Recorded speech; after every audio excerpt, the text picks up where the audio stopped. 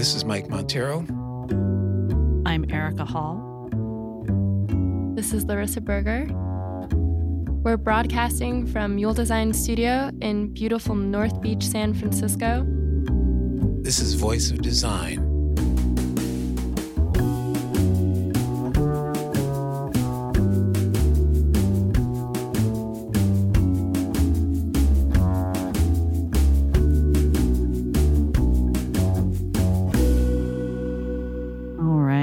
Do we have our levels now? Are we good? Okay, good to go. Cool. We can sort of officially start. Cool. All right. Okay, well, I'll do our thing. Let's get that energy up. Yeah. Hot. Hey, you want a bump? Holiday spirit. My first podcast, so help me through it. It's just like it really just like having a phone call with us, just like that. Way to make it fun. What? A phone call It's with like us? being on the phone. Mike, don't lie. You love being on the phone. Yeah. It's your preferred telecommunication system. That doesn't mean I love it. Okay. It means I know it works. Hello and welcome to the Voice of Design, coming to you from our basement headquarters. Stronghold. Our stronghold, our fortress in beautiful North Beach. I'm Erica Hall. And I'm Larissa Berger. I'm here too. That's Mike Montero. And today we're joined by friend of Mule, John Mahoney, the Vice President of Digital Products at the National Audubon Society. Yes. Right? That's right. Did I get that right? It's the bird place. That all sounds correct to me. Fantastic. Well, John, we're so happy to be talking with you again because we worked with you on some cool stuff a few years ago. And why don't you just tell us about the Audubon Society? I know people know, it's people who do things regarding birds. Most people know that. And what have you been doing there? Sure. Yeah, it's great to talk to you guys again. I, as you said, am the Vice President of Digital Products. So what I do here at the Audubon Society is more or less oversee our public-facing products, which right now include our website and various different sections and offerings on the website, and our mobile app. And the mobile app has been getting the majority of my attention in the last year or so, but our website is still very much alive and well and evolving and changing all the time. So that's what I do for Audubon. And what Audubon does in general is we protect birds in the places they need. We're distributed all around the United States. We have state offices I'm always going to get the number of state offices and nature centers we have wrong, so I'm not going to say it, but we have presence in several states, and we also have nature centers all around the United States. We do a lot of work to protect habitat and protect birds, and yeah. Yeah, and the cool thing we learned working with the Audubon Society is that I don't think there's a person who doesn't like birds on some level. So unlike any other organization or any other business we've ever dealt with, except I think there were maybe some cat people or something that weren't too keen. There's a little... Cat people are pretty horrible. And it's only a response to what can at times be a militant bird-loving stance of keep all the cats inside at its most humane. Yeah. Versus there should not be as many cats as there are in the United States. But anyway, yes, I think you're totally right. Agreed. Birds are all around us every day, and you don't have to work that hard to see them. Yeah, and they're cool because they're dinosaurs. Yeah, and you can see, even if all you see is a pigeon, you're you see birds just constantly. I was not a bird person. I mean, I certainly had nothing against birds when I came to work at the Audubon Society 4 years ago. Since I've been here, yeah, I mean, it's just been really eye-opening. If you go out birding with someone who's really experienced, I live in New York City, so various places around the city, it's just incredible to see what's there and what's been there all along, and you just haven't really noticed. Like you can hang out with Jonathan Franzen and go bird watching, right? No comment. But everybody loves birds. Pretty much. I mean, yeah, they're weird. Birds are weird. Yeah. The reason that I wanted to chat with you is that everybody loves the work we did together. That Audubon website is still, I guess, we were working together 5 years ago, and it launched 4 years ago, something like that. I think it was 4 and 4.5, and yeah, we launched it in January of 15. I guess that would have been. Yeah. It's definitely one of, if not our most successful project in terms of not just the work that we did, but the longevity of it. And, people are still bringing it up years later. I love hearing that people are still asking you about it. That's so great. Yeah. And not just asking us about it, but they'll bring it up and they will say, oh, Audubon. Like they talk about it, about the website with this enthusiasm that I've rarely heard other people say. Like we've heard like, oh, that was nice work. That was solid work. But they have this emotional connection. And I think so much of the credit for that, I think, goes to like your team over there and, the people. The writing is so good, and of course the images are so good. But like, I'm like, all we did is kind of figure out a way to link it up, and so that's why I wanted to like talk about that, because when people come to us and we get people asking us like, oh, can you help us like design another Audubon site? And I'm like, well, you there are all these things that you can't see that were things that the organization had to do and think about that, you guys did so well. Yeah, the success of the project is all behind the scenes. It's the way that everything was like queued up and ready to go. And a lot of that was done before we even got there. Not to minimize our, general mastery of the situation, but.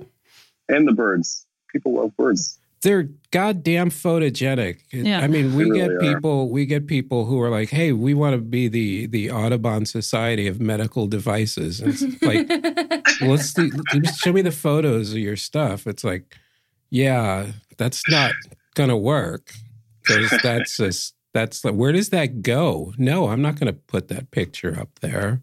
It's not a bird. Birds are handsome. Yeah, we actually did do a public education site for ophthalmological diseases once. And yeah, still scarred by those photos. Oh, man. I can't imagine. So let's see if we can like go back years ago and think about, can you recall like how, like when you and the folks over there were talking about like, oh, we should get some designers to like come in and help us. How did you guys know like, oh, it's time to do this? Yeah. So what brought me to Audubon was to embark on this project to redesign and relaunch the site. And at that time, so we had a relatively new CEO, David Yarnold, who was really starting to kick his changes into high gear around that time. And one of the changes that the organization knew it needed to make is to try to unify what had previously been two very separate parts of the organization, which were a magazine, which has been published since the early 1900s and, was a very sort of venerable brand in and of itself, and also Audubon, the conservation organization. In many ways, both externally and internally, those two things were seen as sort of separate entities. And that, one of David Yarnold's sort of starting points was that needed to change. So yeah, that was kind of what drew me to this project, and which seemed like a really exciting opportunity to sort of, my background is in publishing and, working for magazine websites and other sorts of publishing projects online, and to sort of take everything I knew from that world and try to build a site for an audience and then get them to engage in the organization in some form seemed like a really cool challenge. And, Audubon's really unique in that we have two things we can give you online. We can tell you about the work we do and tell you about birds. And we can also, give you lots of great stories and photos of birds on a really regular basis. So that's what sort of brought me to the project. So, and it was a really fortunate place to be where, the organization before I even gotten there knew that this needed to happen.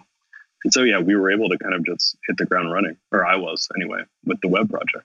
Yeah. And I think that's one, I think of the key points when other organizations want to talk to us about this is the fact that, you came out of publishing into this. So it wasn't just like, oh, an organization is just going to like hire some designers and they're going to take care of everything. But the fact that you already had that, you already knew what it took to do like a high quality publication, right? Which is essentially what this, this website, it's a lot of things. It involves like, talking about the citizen science and the fundraising and the advocacy work, but it really is at the heart of it like a real content operation. Yeah, absolutely. And that's, I would say 4 years in, we're still trying to strike the absolute right balance there, because we want to attract the largest possible audience around this thing that they're passionate about, birds. But, we also want that audience to support the organization and get involved. And that, takes many, many different forms. That's still something we're trying to improve and work on every day. But the starting point remains, I think, unique. And it's why this has been so exciting is that, we have a big audience. They're coming to us not because they love the National Audubon Society. They're coming to us largely because they love birds. And we can then take that interest and sort of show them things they can do with it, which is great. Yeah, and I think that was really, I remember one of the big concerns that folks over there expressed to us was how to balance that, like because some of the tone is in the editorial stuff from the magazine was sort of cheeky, and then the organization has a real serious mission, and we were really going to try to have one property that kind of blended those together.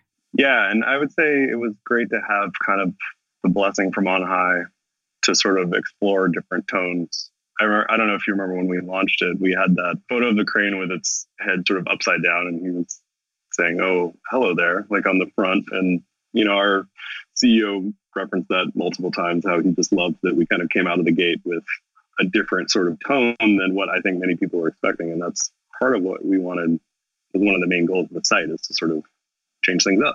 But on the flip side, we're still, like I said, that's trying to find the perfect balance between, presenting the information we need to present as an organization, as a conservation organization doing serious work, and creating the content that brings in a wider audience around birds. Is, it's a constantly evolving project. And I can't say here that we've cracked it.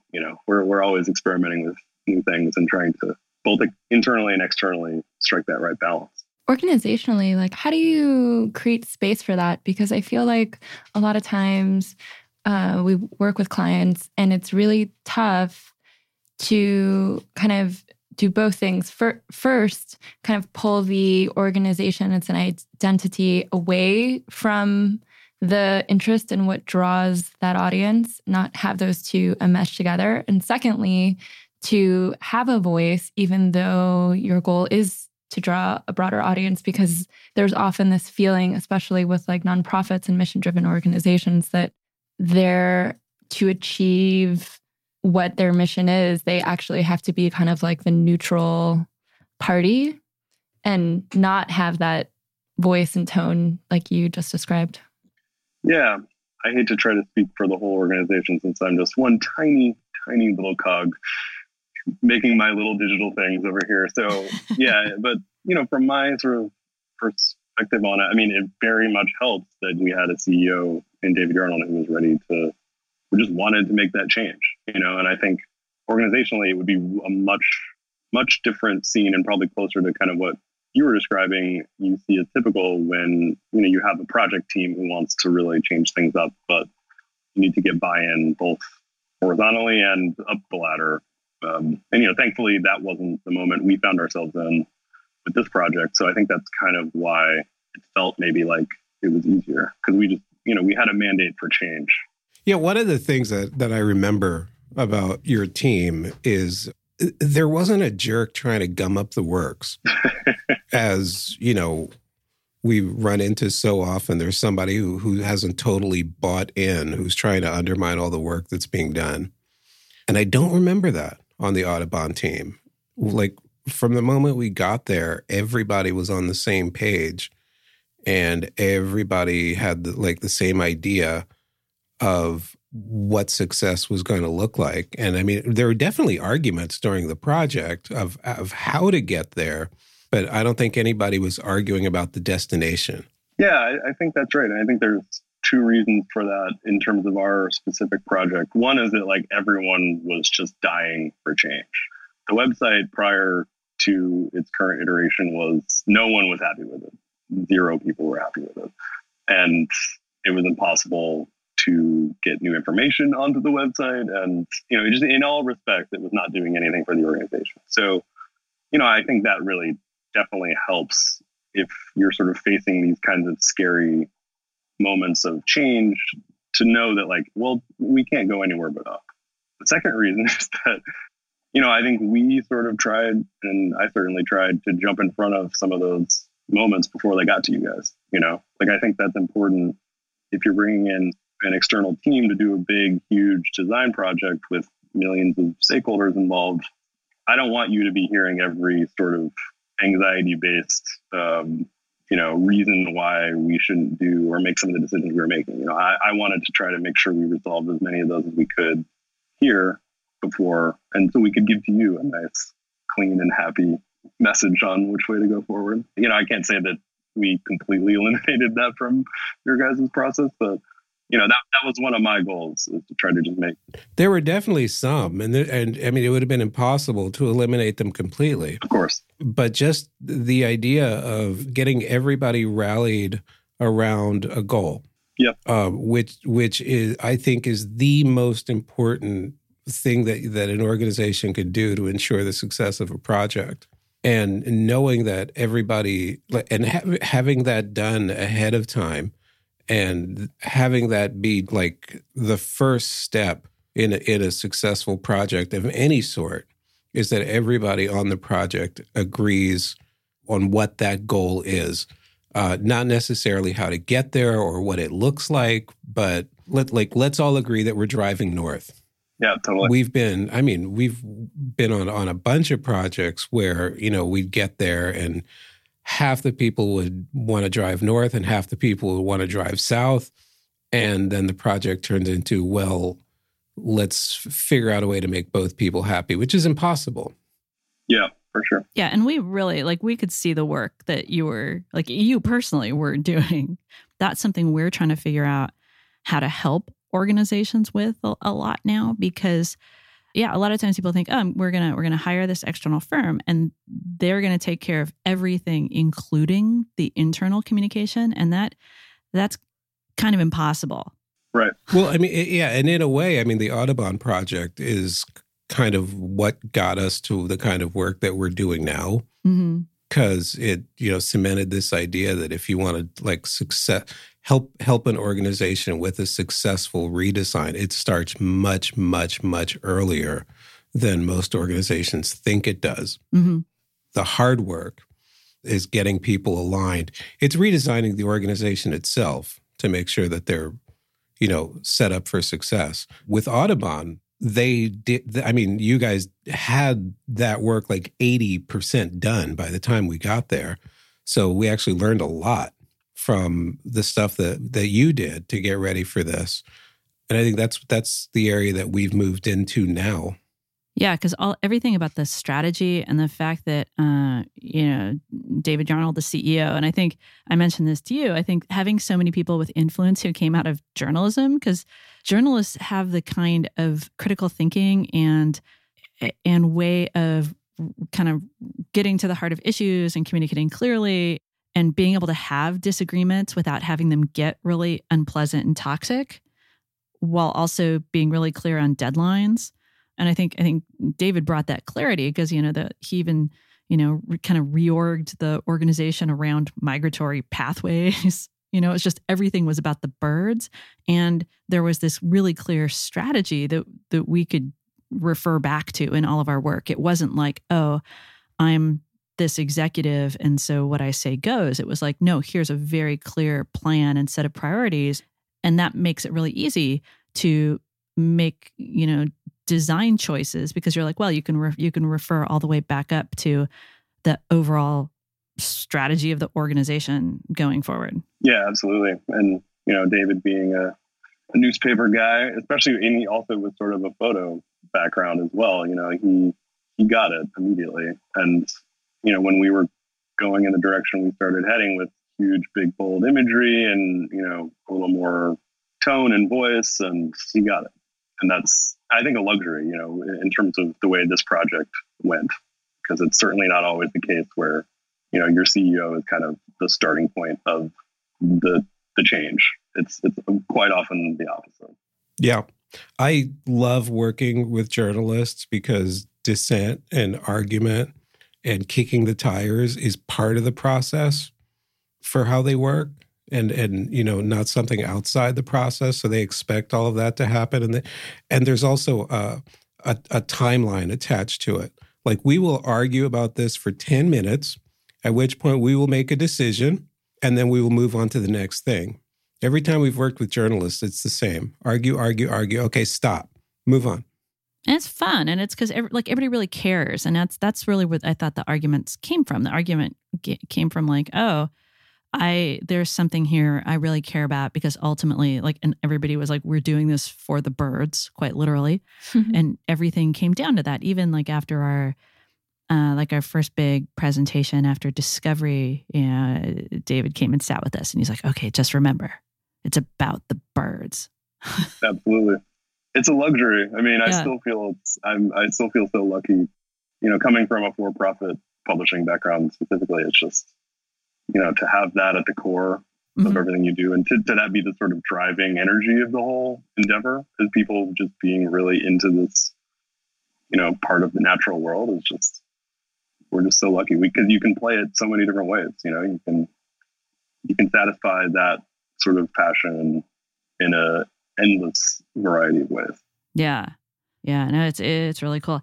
Going to that endless variety of stuff. So it's a complicated organization because you're with national, right, in New York, and then there are these state offices, and then there are the nature centers you mentioned, and the system we were working on had to serve all of these constituencies.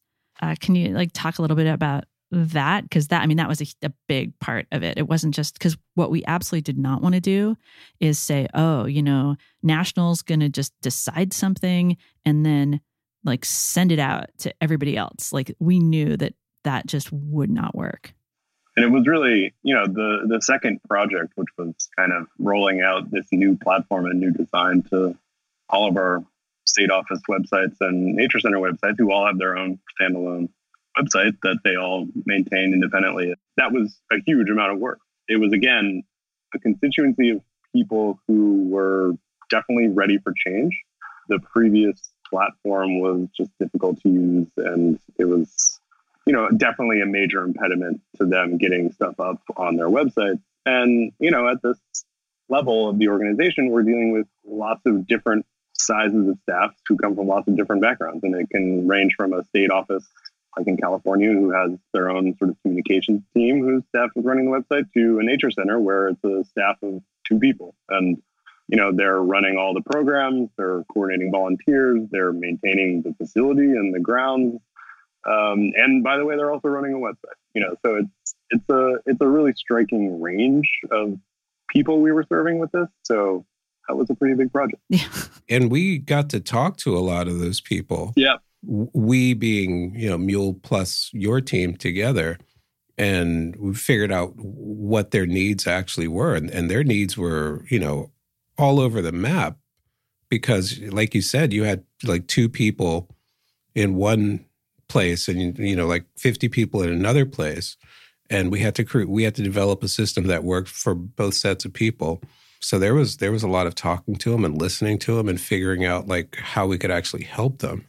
We all went out to Richardson Bay together, didn't we? And yeah, we did. Beautiful center there. And I remember you being sort of struck by, when we were talking through what they need and what could serve them. It's like, well, if we could just get the Wi-Fi to work, so our webcam, our bird cam would work, that would be great. And it was a perfect sort of illustration of the wide range of needs, and just try to serve that wide of a spectrum. I mean, again, it's just, I can't say that we left this project with that solved. That's just something that this organization inherently works with on a daily basis. And I was trying to improve, how to serve such a wide kind of variety of different parts of the organization who are all interfacing with our members and our audience in different ways too, and at different places. Yeah, because some of these places are areas that you can visit or even have events at, like Richardson Bay. Other places are just completely remote preserved areas. Yeah. And I think a key part was like talking to people and talking to them, like, because they understood their circumstance. It was, again, like, this is a theme that we always like repeat over and over again, is like, you got to understand the context. And like, yeah, it was like, oh, they have super spotty internet connectivity. Yeah. And nobody wants to be handed a solution. They want to take part in that solution. And, that's still something that organizations have a hard time understanding, is that you don't just show up at somebody's doorstep and say, I've solved all your problems. We had no ability to even pretend that that's what we were doing, just because, it was basically me working with a very small team and needing to work with 60 odd different independent entities to get their websites redesigned and to migrate over to a new platform. So inherently the process we made had to be, they had to drive it. The folks running the site absolutely had to be doing a big chunk of the work when it came down to it. So yeah, that was kind of a secondary benefit of that, I think. Yeah. And I mean, we were showing up, to provide help, not sure what kind of help that was, but it's like, we're here to help you. And, then they would tell us what they need. And, ultimately what we delivered to people was like the first step of trying to make things better. But there was an understanding on everybody's part that this isn't perfect. It's something that's going to have to continue evolving, and we're going to all have to keep working towards. And because they had been, included in that initial part of the process, they were totally cool with that, because it's like, okay, this isn't a solution. I mean, this isn't a perfect solution, but it's something that we're at least all starting to solve together. Yeah, and even just communicating the notion that a website can be a more fluid thing, because it was, like I said, the previous platform was just so restrictive. And I think it was just hard, especially for people who their job is something else in the context of Audubon. Their job is to run a nature center. It's not to run a website. And to sort of even kind of reframe the idea that updating the website doesn't have to take all day to put, update your events calendar or something like that. That was sort of a thing an idea we had to champion. That you can change this all the time. It's not just stuck there, which, was the way the previous sites were working for them. Yeah. And I remember that's something that we went into, was a lot of skepticism and a lot of mentioning of, the previous redesign, when we were handed a template that was really one size fits all. And we had to spend time with people to really let them tell us everything that was wrong and sit with that and hear that before we could ever talk about suggesting something. Yeah, there's a lot of trust building that had to happen, because, these people got screwed at one point. A huge part of my initial year or two here was just soaking in the pain that others have experienced in the past. Thankfully, it was pain that I could join them in marveling at, because I wasn't around when it was inflicted on them. But yeah, you totally have to do that, and to both sort of fuel the requirements of the project and also just as a psychological exercise, Yeah, and I think that's another thing I really want to highlight, because here, we're in the Bay Area, where everybody's like moving fast and breaking things and, trying to like deliver and code. And the idea that if for an organization to have this kind of like lasting change and get in a position where you can do a wider range of cool new stuff, it takes it's like you got to go slow to go fast sort of thing. Like, it really does take that time with people and talking and listening. And then once you've done that, then you can do cool things that are different and interesting and maybe a little risky, but you can't just go into an established organization and say, okay, things aren't great, and we're just going to totally change them real fast for you. Yeah, absolutely. I think part of the allure of moving fast and breaking things is just getting out of those conversations completely. Because if you can move quickly and build something and then it's done, there's kind of no more conversation to be had. It just becomes the new reality that people have to catch up to. And I think that there's just such confidence and such delusion that it will be the new reality that for people to come up to. But it's such a gamble.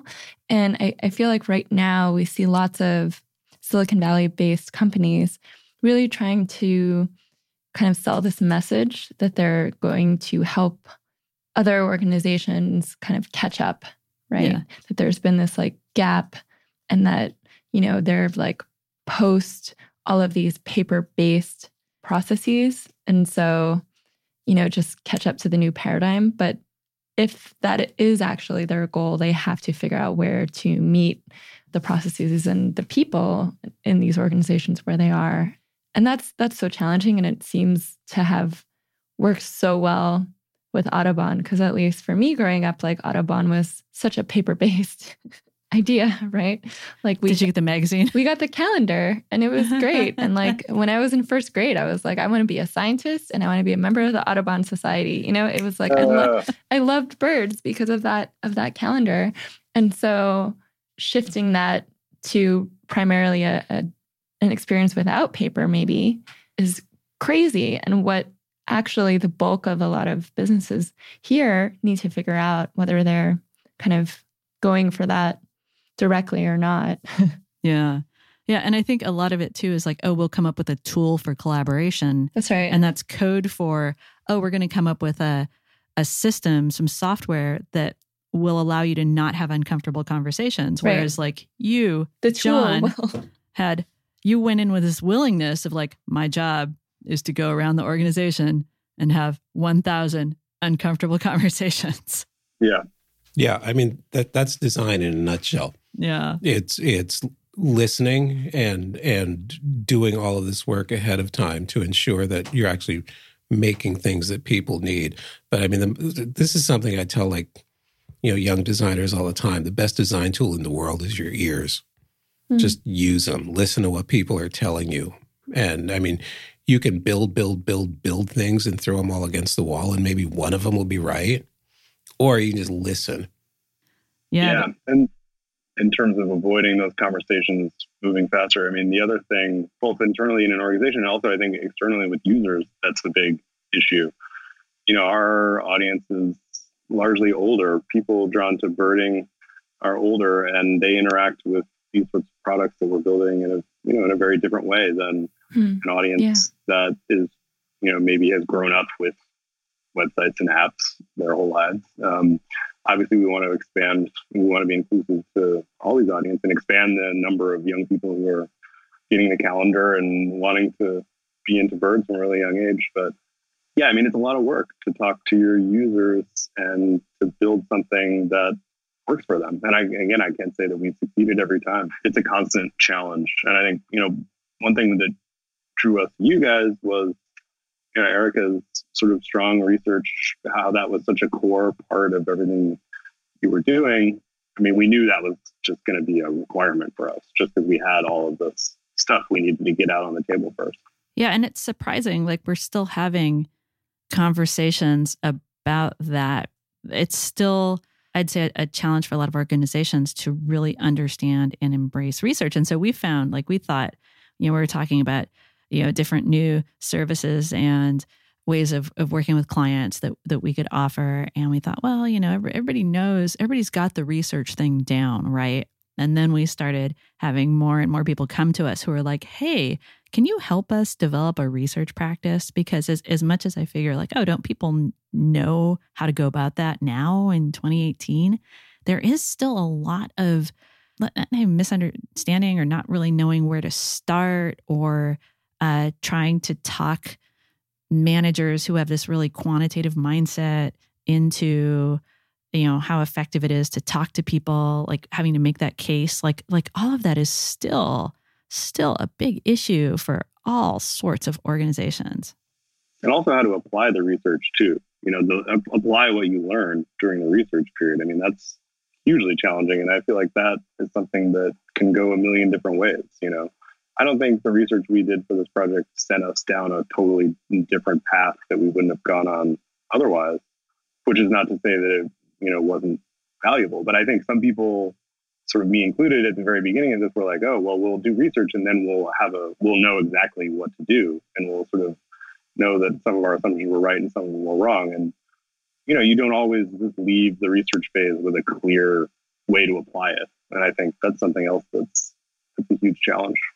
So how did you address that internally, like that kind of discomfort once the research phase was finished and the next phase of work was beginning? And because I see that a lot, like people have more questions than answers sometimes. And, it takes many research projects to realize that that's a good sign. But I know that must be hard for like an organization that's just made a major investment in research. Yeah, I mean, it makes you, in our case, it made us look back whenever we were sort of faced with a question that sort of uncertainty, and especially later on in the project with rolling the platform out more widely here, we had to remind ourselves to look back to the research we did. And, again, it's not like you're just looking up in an index the answer to a question that's being posed to you. You have to kind of do some critical thinking around what the research told you and try to imagine how it applies to these different sorts of questions that ultimately arise. Yeah, it's tricky for sure. Can you talk a little bit more about the rollout? Because that was a huge undertaking. And I think the way that your team thought about it and planned it and phased it seemed very it was well considered, because there's just a lot of content to wrangle. There were a lot of different people with different capacities to write and source all of the imagery and stuff like that. There's a lot of moving parts. We joked, we called it the Great Migration because there were a lot of bird puns in this project. Inescapable. Yep. Yeah, there were a ton of Google Sheets, I guess, is one way to put it.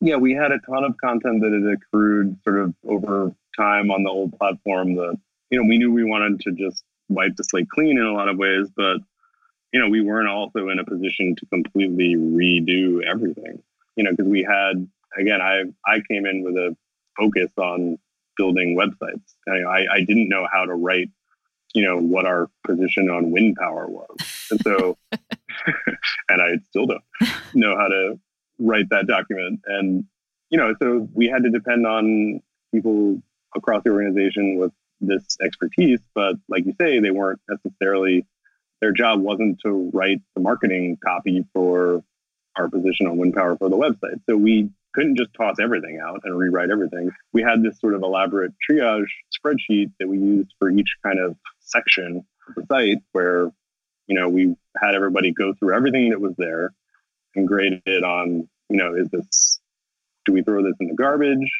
Is this good as is? Or is this something that needs to be there, but it needs work? And, then we were the people, and I was working with the people who are the writers and the communicators, and that's their sort of specific role here. We would then dig in with them on the stuff that was marked needs work and just try to frame that out for them. And, we were basically doing like a series of little mini information architecture projects within the broader information architecture project. So that's kind of how our rollout with the national site went. And then when it came time to roll this out to the state and centers, they were dealing with the same sort of content issues of having a lot of stuff there that either doing the job now or it wasn't. And we worked with them on the same way to try to start chipping away at what was, at the end of the day, an information architecture exercise. And we had a challenge there. We couldn't just sort of prescribe top down that these are your 5 main content categories, or nav links. Every center and site and state office often had sort of things they needed to be in their navigation that were major content areas that others just didn't have. So that was a challenge to sort of build in the right amount of consistency, because we do a lot of work to try to maintain our brand consistency across the whole network. So we wanted that aspect to be strong, but also to allow enough flexibility for a center that rents out their facility for events, for instance, to have that be really prominent on their site. Just to use a really small example where, that doesn't apply to every center. So that we had to work with them to really do that same exercise, but with just way more variations. And something else we did, I think, that is maybe useful, is since we had to do this basically 60 times with 60 different websites, we had to break it into phases.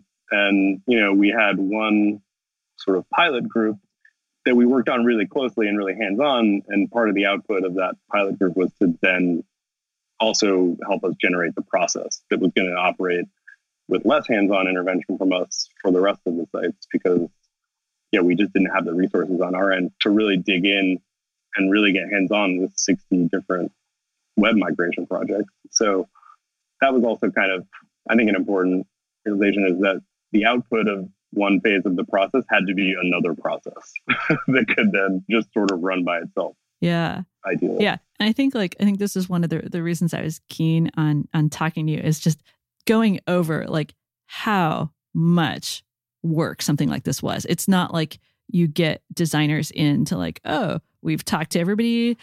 Here's a template. Okay. Just install the template, right? It really, like, what makes a great system that really like engages people and works on all these different levels is really 1,000 like these uncomfortable conversations. It's these plans. It's like so many spreadsheets, so many processes that like it's the quality of those choices, right? We've been talking about like, oh, design is really, it's a series of decisions and choices. Like everybody focuses on like a nice artifact. Yeah. And for us, we were kind of continuously preaching the old content is king hobby horse, just because there isn't a tendency, especially if this is not, what you do every day, to sort of view a website or just sort of fixate in on the parts of a website that are maybe feel really sort of significant and meaningful or crucial, from a kind of packaging standpoint, versus thinking about content and thinking about how often are we going to update this content, and, what are people actually coming here? All the sort of basic stuff you ask about before you build a thing.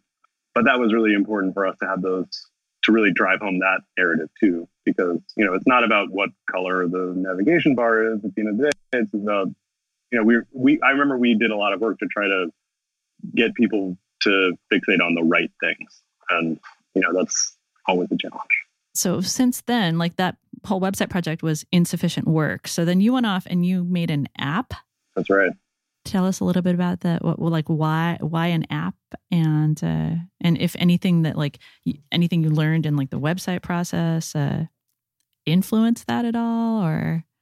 Yeah, so the app had been around for a long time, well before my arrival as well, and it's a field guide for identifying birds. It's basically the same content that's in the bird guide section of our website.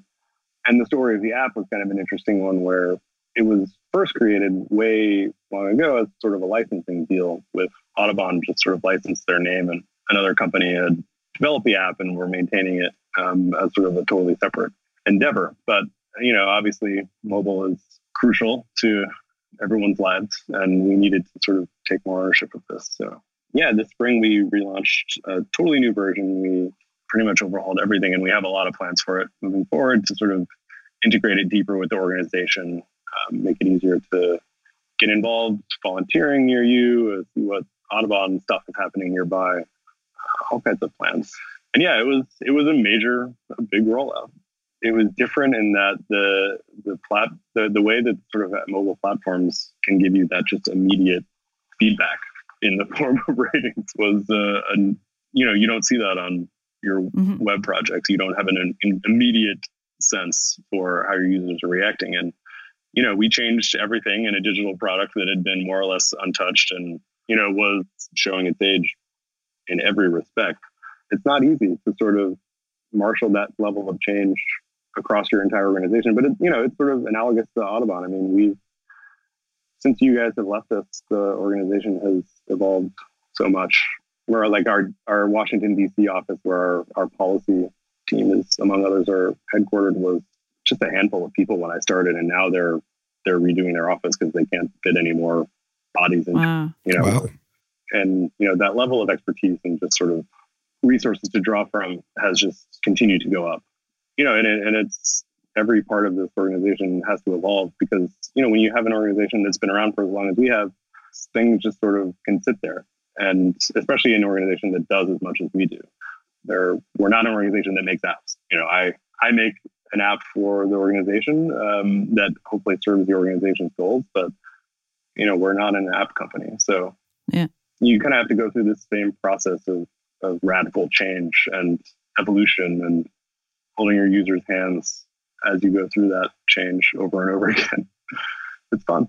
That's fun. Yeah, it's fun.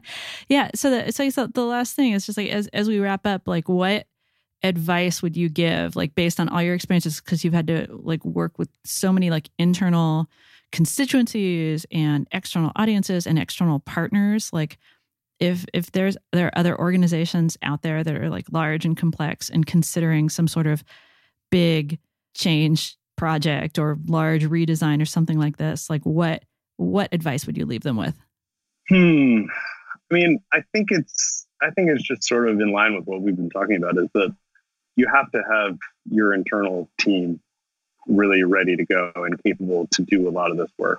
I mean, that's honestly what I told lots of the folks who reached out to us about who did your awesome website, and, you know, talking to them about working with you guys. It was sometimes when you're talking to someone who's looking to hire a designer to do a big web relaunch, is that you get the sense that they're hoping for someone to just come in and do everything and sort of parachute in with all the answers, you know, and not to be too cynical, but to take a lot of the blame if the thing fails. And I think that's like what I told a lot of those folks who were maybe coming from that perspective. And also what I would tell anyone is that, you know, be prepared to do a ton of this work on your own and be prepared to make a lot of really important decisions. The designer is not going to make all these decisions for you, nor should they. And just to really kind of make sure your capacity internally is ready. And a lot of organizations just want you to show up at the pitch meeting with a solution. Yeah. Which I always find amazing. Yeah. So that's the bottom line. Sadly, what's even worse than that is that a lot of design studios show up at the pitch meeting with the solution. Yeah. And then spend the entire project reverse engineering it to kind of maybe sort of fit in with how the organization actually works. Maybe. Yeah. So it's kind of paradoxical. Like, how can you come up with a solution that fast and have it work? And then also... Well, you can't. You can't. It's pure bullshit. But I mean, if you believe that, right, it's like there's two things being measured. Like, one, how quickly can you just like do it? And then two, it should be really expensive and take a long time. So it doesn't really make sense. Yeah. John... so I was so this has nothing to do with anything except Audubon. Have you seen American Animals? No, I don't think so. My God. Okay. So it came out this year and I watched it on a plane because it was a heist movie and I love heist movies. And then the heist was these group of college kids that steal a rare copy of Audubon's Birds of North America from a college library. Yeah. How did I not know about this? And I'm watching it. I'm like, whoa, I know that book. I know those people. So it's very exciting. And it's a good movie, too. Oh, I'm adding it to the list. But I'm amazed that you're not all watching it at work together. I am, too. To be honest, I don't. Maybe we collectively missed this. I'm sure someone here has seen it, but yeah, man, we gotta see it. Yeah, get on that. And by the way, I have to mention you can download all of the high resolution John James Audubon prints from Audubon.org, which are beautiful. They are. Yes. You don't have to knock off a college library to see those pictures anymore, kids. Yeah, you can just go right to the website. This was a true story, by the way. The movie's a true story. Yeah. Birds, man, they're powerful. They motivate people to do Transylvania things. University. What? Yeah, which is in Lexington, Kentucky. What? Yep. Oh, okay. That was where this happened. It's added to the list. There's a cultural note there. This was fun. Yeah. John, thanks so much for taking the time. My pleasure. Hope it was helpful. Absolutely. Yeah, to reinforce our message of, hey, everybody, doing things well is a lot of work and a lot of uncomfortable conversations. But it's not as much work as doing things badly and then redoing them. That is true. Yeah. That is true. And then never getting it right ever. That's a whole other, that's a topic for another episode. Thanks, John. All right. Yeah, thank you. It's always a pleasure. Thank you so much. And say hi to everybody over there at the Audubon Society. Yeah, tell everybody how much we miss I them. will. Yeah. Mike, I'm still waiting for my Christmas ham this year. It hasn't arrived yet. I sent 2 hams one year. That should cover this That's year. true. Ay, ay. I can't fault you for Okay. lack of ham sending. Oh, yeah. You know, you've realized you've unleashed a deluge of hams coming your way now. Now he's getting a goddamn ham. is Yeah, what the he's Ham of the getting. Month Club. All right. Well, thank you so much. And thanks to all of our listeners. You can find us on Twitter. Yeah. VOD_rocks. VOD_ROCKS. Yes, it's on Twitter. That's how Okay. people talk to us. I'm not. No, but Yeah. our podcast is. Yes. Sure. You cannot find Mike on Twitter, but you can find You our can find him podcast. on LinkedIn. And you can find John's fantastic work for the National Audubon Society at audubon.org. Yes, and in the iOS and Google Play stores, please get the app if you haven't. That's right. Yeah, get the app. I'm Go going to out get the there. app. Watch some birds. It's really cool. Birds Next time are I go to everywhere. Nebraska, I'm going to have the app.